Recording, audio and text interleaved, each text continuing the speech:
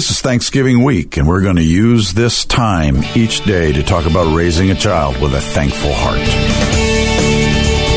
You're listening to Parenting on Purpose with Dr. Bob Barnes. I'm your host, Ruthie J., and this is a new week, but a special week. A lot of things are changing. It's Thanksgiving week, and it also presents an opportunity for parents.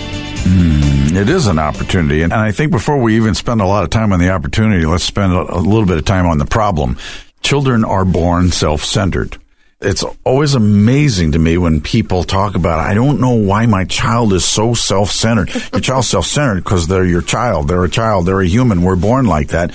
We're not born to be naturally serving the people around us. We're born to be served. And really, if you think about the first paradigm, the first year situation is feed me, change me, hold me. And, right. And when I don't get what I want, I go nuts. And so it's our job to pull that child into a system where he's all of a sudden sociable and understands the world doesn't revolve around me. It's a challenge. Yeah. And do you think, though, that because there is the people-pleaser type personality, there are some kids that are a little more grateful or helpful than others? I think some are more grateful than others. I'm not sure why they're grateful or the motive of being grateful. But I think we just need to admit that we're born self-centered because we're born with sin.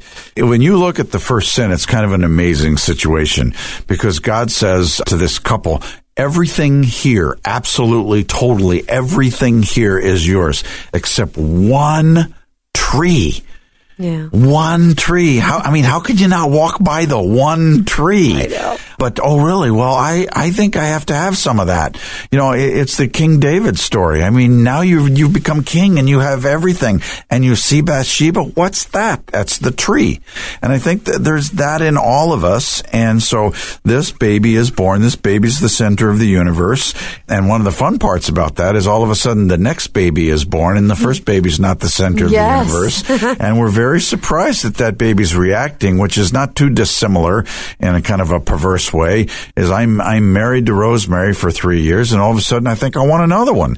And so I bring a second wife home. How would the first wife respond to that? Yeah, not too good. And this child who doesn't figure out the system, I'm not your baby anymore, I'm not the center of the universe, you're giving more time to that baby, and the whole process. But the problem is our culture is not set up. We're in the culture of the individual. Yeah. We're not set up to make a child marriageable, employable, or usable by God. And so today's adult Christian thinks they can use God as a vending machine. I'll go up and punch a little of number 4B, and I want some of that. Lord, hey, here I am. It's Bob back again. And I've got my list. Can I have this, and this? Rather than, Lord, I'm sitting here this morning reviewing yesterday. Wow.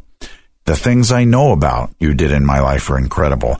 The things I will find out about in heaven that you stopped from happening to me will be incredible. You are awesome, and you will never leave me or forsake me, and if I get nothing else, I'm grateful for that. It's the verse. This is the day the Lord has made. Knowing that and that alone, I will rejoice and be glad in it. And our mentality is, this is the day the Lord has made. Father in heaven, can you text me my schedule? And can I know? So once I approve and check it off and initial it, I will then rejoice. I got to make a couple changes, but I will then rejoice and be glad. We ought to be incredibly grateful to know this is the day the Lord has made for me. It says in Psalm 139, you had all my days written down before I was basically, before I even happened. And so raising a child with a grateful heart is a step-by-step process that is mandatory but difficult. Yeah, and it is difficult in this culture. I mean, we grow up giving our kids choices of food, even, even 3-year-olds. What do you want from the McDonald's menu? And then they're 10 years old, they get their Facebook page, they can put anything on it. All the choices are there, and so everything is tailored to them. And at what point in their lives, or what aspect of their lives, do they have to just accept what is? Because I think that's an important part of being grateful, is just accepting what is, and what you get and you don't get upset. We say that maybe one too many times. That's a great phrase. You get what you get and don't get upset. But culture, we know that's true, but I think the way culture is structured, everything is so individualized that it's kind of countercultural to say that. Well, it's countercultural to live that, too. I totally agree with that, especially concerning our kids. We have become the people who work for our kids. We manage our kids. We're their chauffeurs. We're like the mom is air traffic controller, bringing them in on all the runways and taking them off and managing their schedule. And we have set up a parenting system that doesn't work, and it doesn't prepare them for adulthood. And so they quite often don't find out it is what it is until they're in their 20s. When mom's not there, Mom, I forgot my lunch. I'm on my way. I'll bring you your lunch. Really? What does that teach? And so, Mom, I left my homework at home. Will you bring it to school? Part of the homework is to bring it to school. It's not just getting the paper done. You know, Mr. Employer, I left my voucher at home, but can I get paid anyway? I left it at home. Or, you know, at the cash register, I forgot my wallet, but can I get these groceries anyway?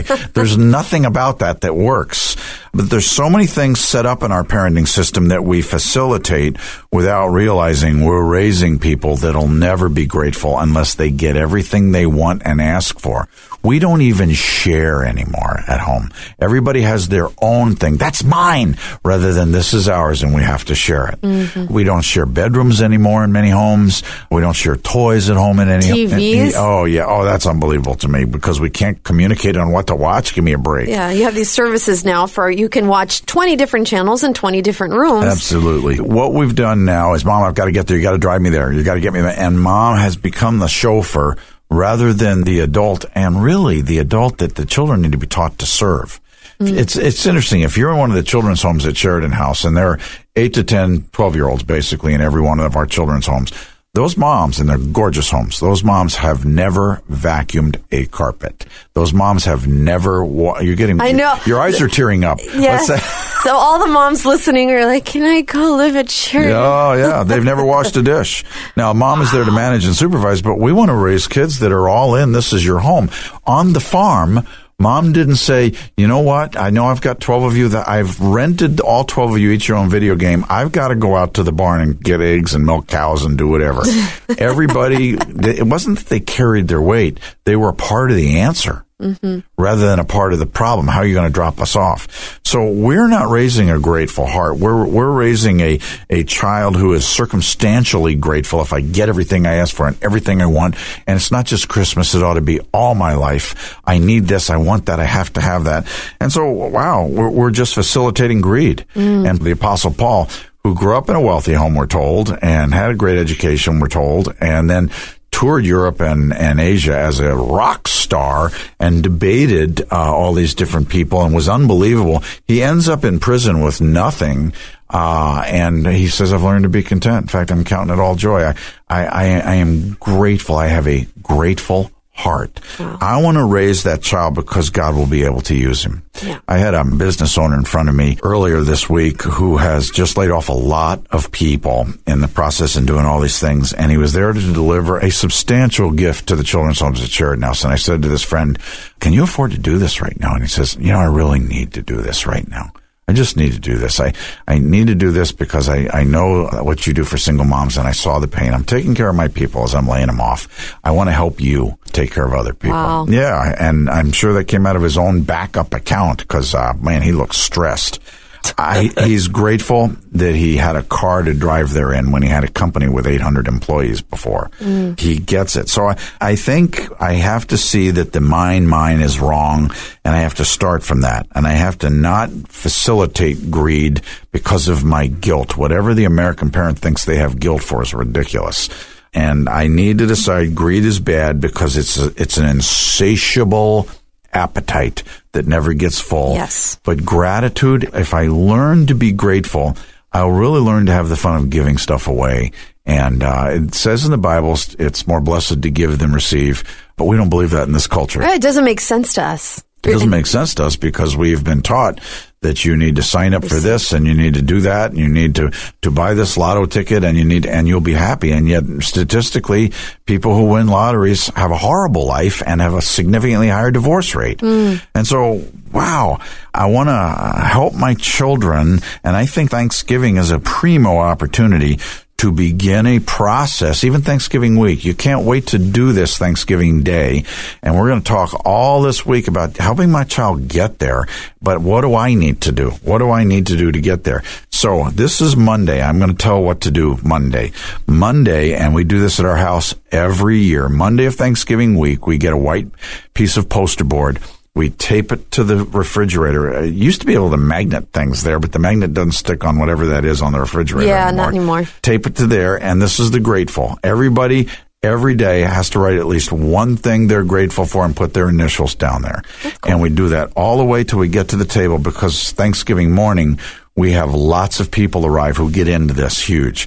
But as a dad, I got to lead the way. And one year I didn't really put anything down. I put the paper up. Well, to be honest with you, Rosemary put the poster board up. You just told her to put it up. Yes, with a pen and a long string, and it was dangling there. And Rosemary kept saying, you have to put something up there. And but when I did, and then started putting more, and my kids got it, it's a little bit competitive. It's a little bit fun. And who can think the deepest? And we had a 4 or 5 year old. I can't remember how old Annie was when she was at the table that year. And I sat at the end and I read it. And Annie says, I'm thankful for my feet. And I looked at her and I said, Annie, what does that mean to you? And she said, Mommy and I were at the store and we saw a man in a wheelchair who had no feet. Wow. He might have had diabetes or whatever. He hadn't had his feet amputated.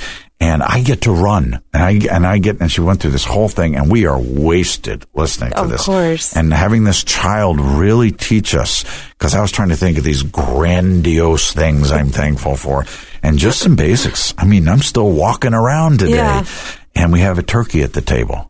Yeah. Just some very, very, very, very basics of what are we thankful for. I want to raise a child with a thankful heart, but first I've got to decide. The opposite of that of gratitude is greed.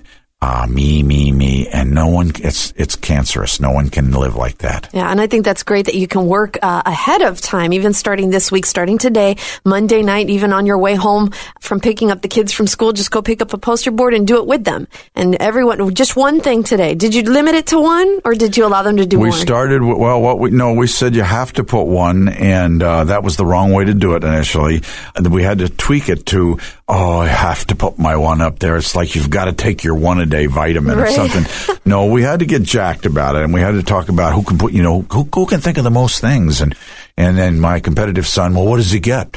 Whoever thinks of the most things. Which, okay, so we're all into greed already. What do I get for this? Yeah, it was great. It was great. But you continue to tweak it, but it's still, to this day, everybody's an adult, and that poster board still goes up there. And starting on Monday, and if they flow through our house, because my children live 10 miles, 1 mile, 0.6. Awesome. And with their spouses and family, they still come through and write on it. But I have to get it as a mental thing where, okay, let's think about some things we're thankful for. Mm-hmm. And I think that's the Monday exercise. Start with that. But I think also as you go on through the day, working to Thanksgiving, hey, when we get to the table, we're going to talk about more things. So begin thinking about it. And when you're driving with your children, and what were you thankful for today? There's a name from the past that you might be too young to remember, even though you helped broadcast her years ago, named Karen Maines. Chapel of the Air. Really, you don't remember that? She's shaking her head. Chapel of the Air, I remember. Well, I'm more than twice your age, so I understand that. Karen Maines wrote a book, Making Sunday Special. It's out of print now. She had a chapter in there on God Hunt. And the God Hunt chapter was, where did you see God in your life? Where did you see Jesus in your life today? And she would end the day at the table with these. Her kids are doing awesome things today. Here, David and Karen Maines doing incredible things. But where did you see God? Where did you see God today in your life? The hand of God. And she said, I want to give my children the mindset to be looking. If this is the day the Lord has made, I want to see his hand in the making of my day. Where did I see God? And so I want to build that mentality, because we're born greedy. It's a long process, because we're born self-centered. Getting people to be other-oriented is a long process where we've got to spend some time turning the corner. Thanksgiving was meant to do just that. It was originated to do just that. It's our job as parents, and it's really our job as Christian parents, to turn that corner and thank God and teach that mentality. You've been listening to Dr. Bob Barnes from Sheridan House Family Ministries. I'm your host, Ruthie J, here on Parenting on Purpose. If you want to find out more about Sheridan House Family Ministries and the Boys and Girls Homes, go online to shfm.org. You can find a lot of resources there as well for parents, even for your marriage, and all the proceeds go to help the children's homes. You can also just give directly if you'd like right now by sending a simple 2-letter text. Just send the letters SH, it's short for Sheridan House, and send it to 41518. And if you want to hear today's program all over again, even sign up to get it automatically with the corresponding blog or even on the apps. That's online at parentingonpurpose.org. And we hope you'll join us tomorrow for more on raising a grateful child here on Parenting on Purpose.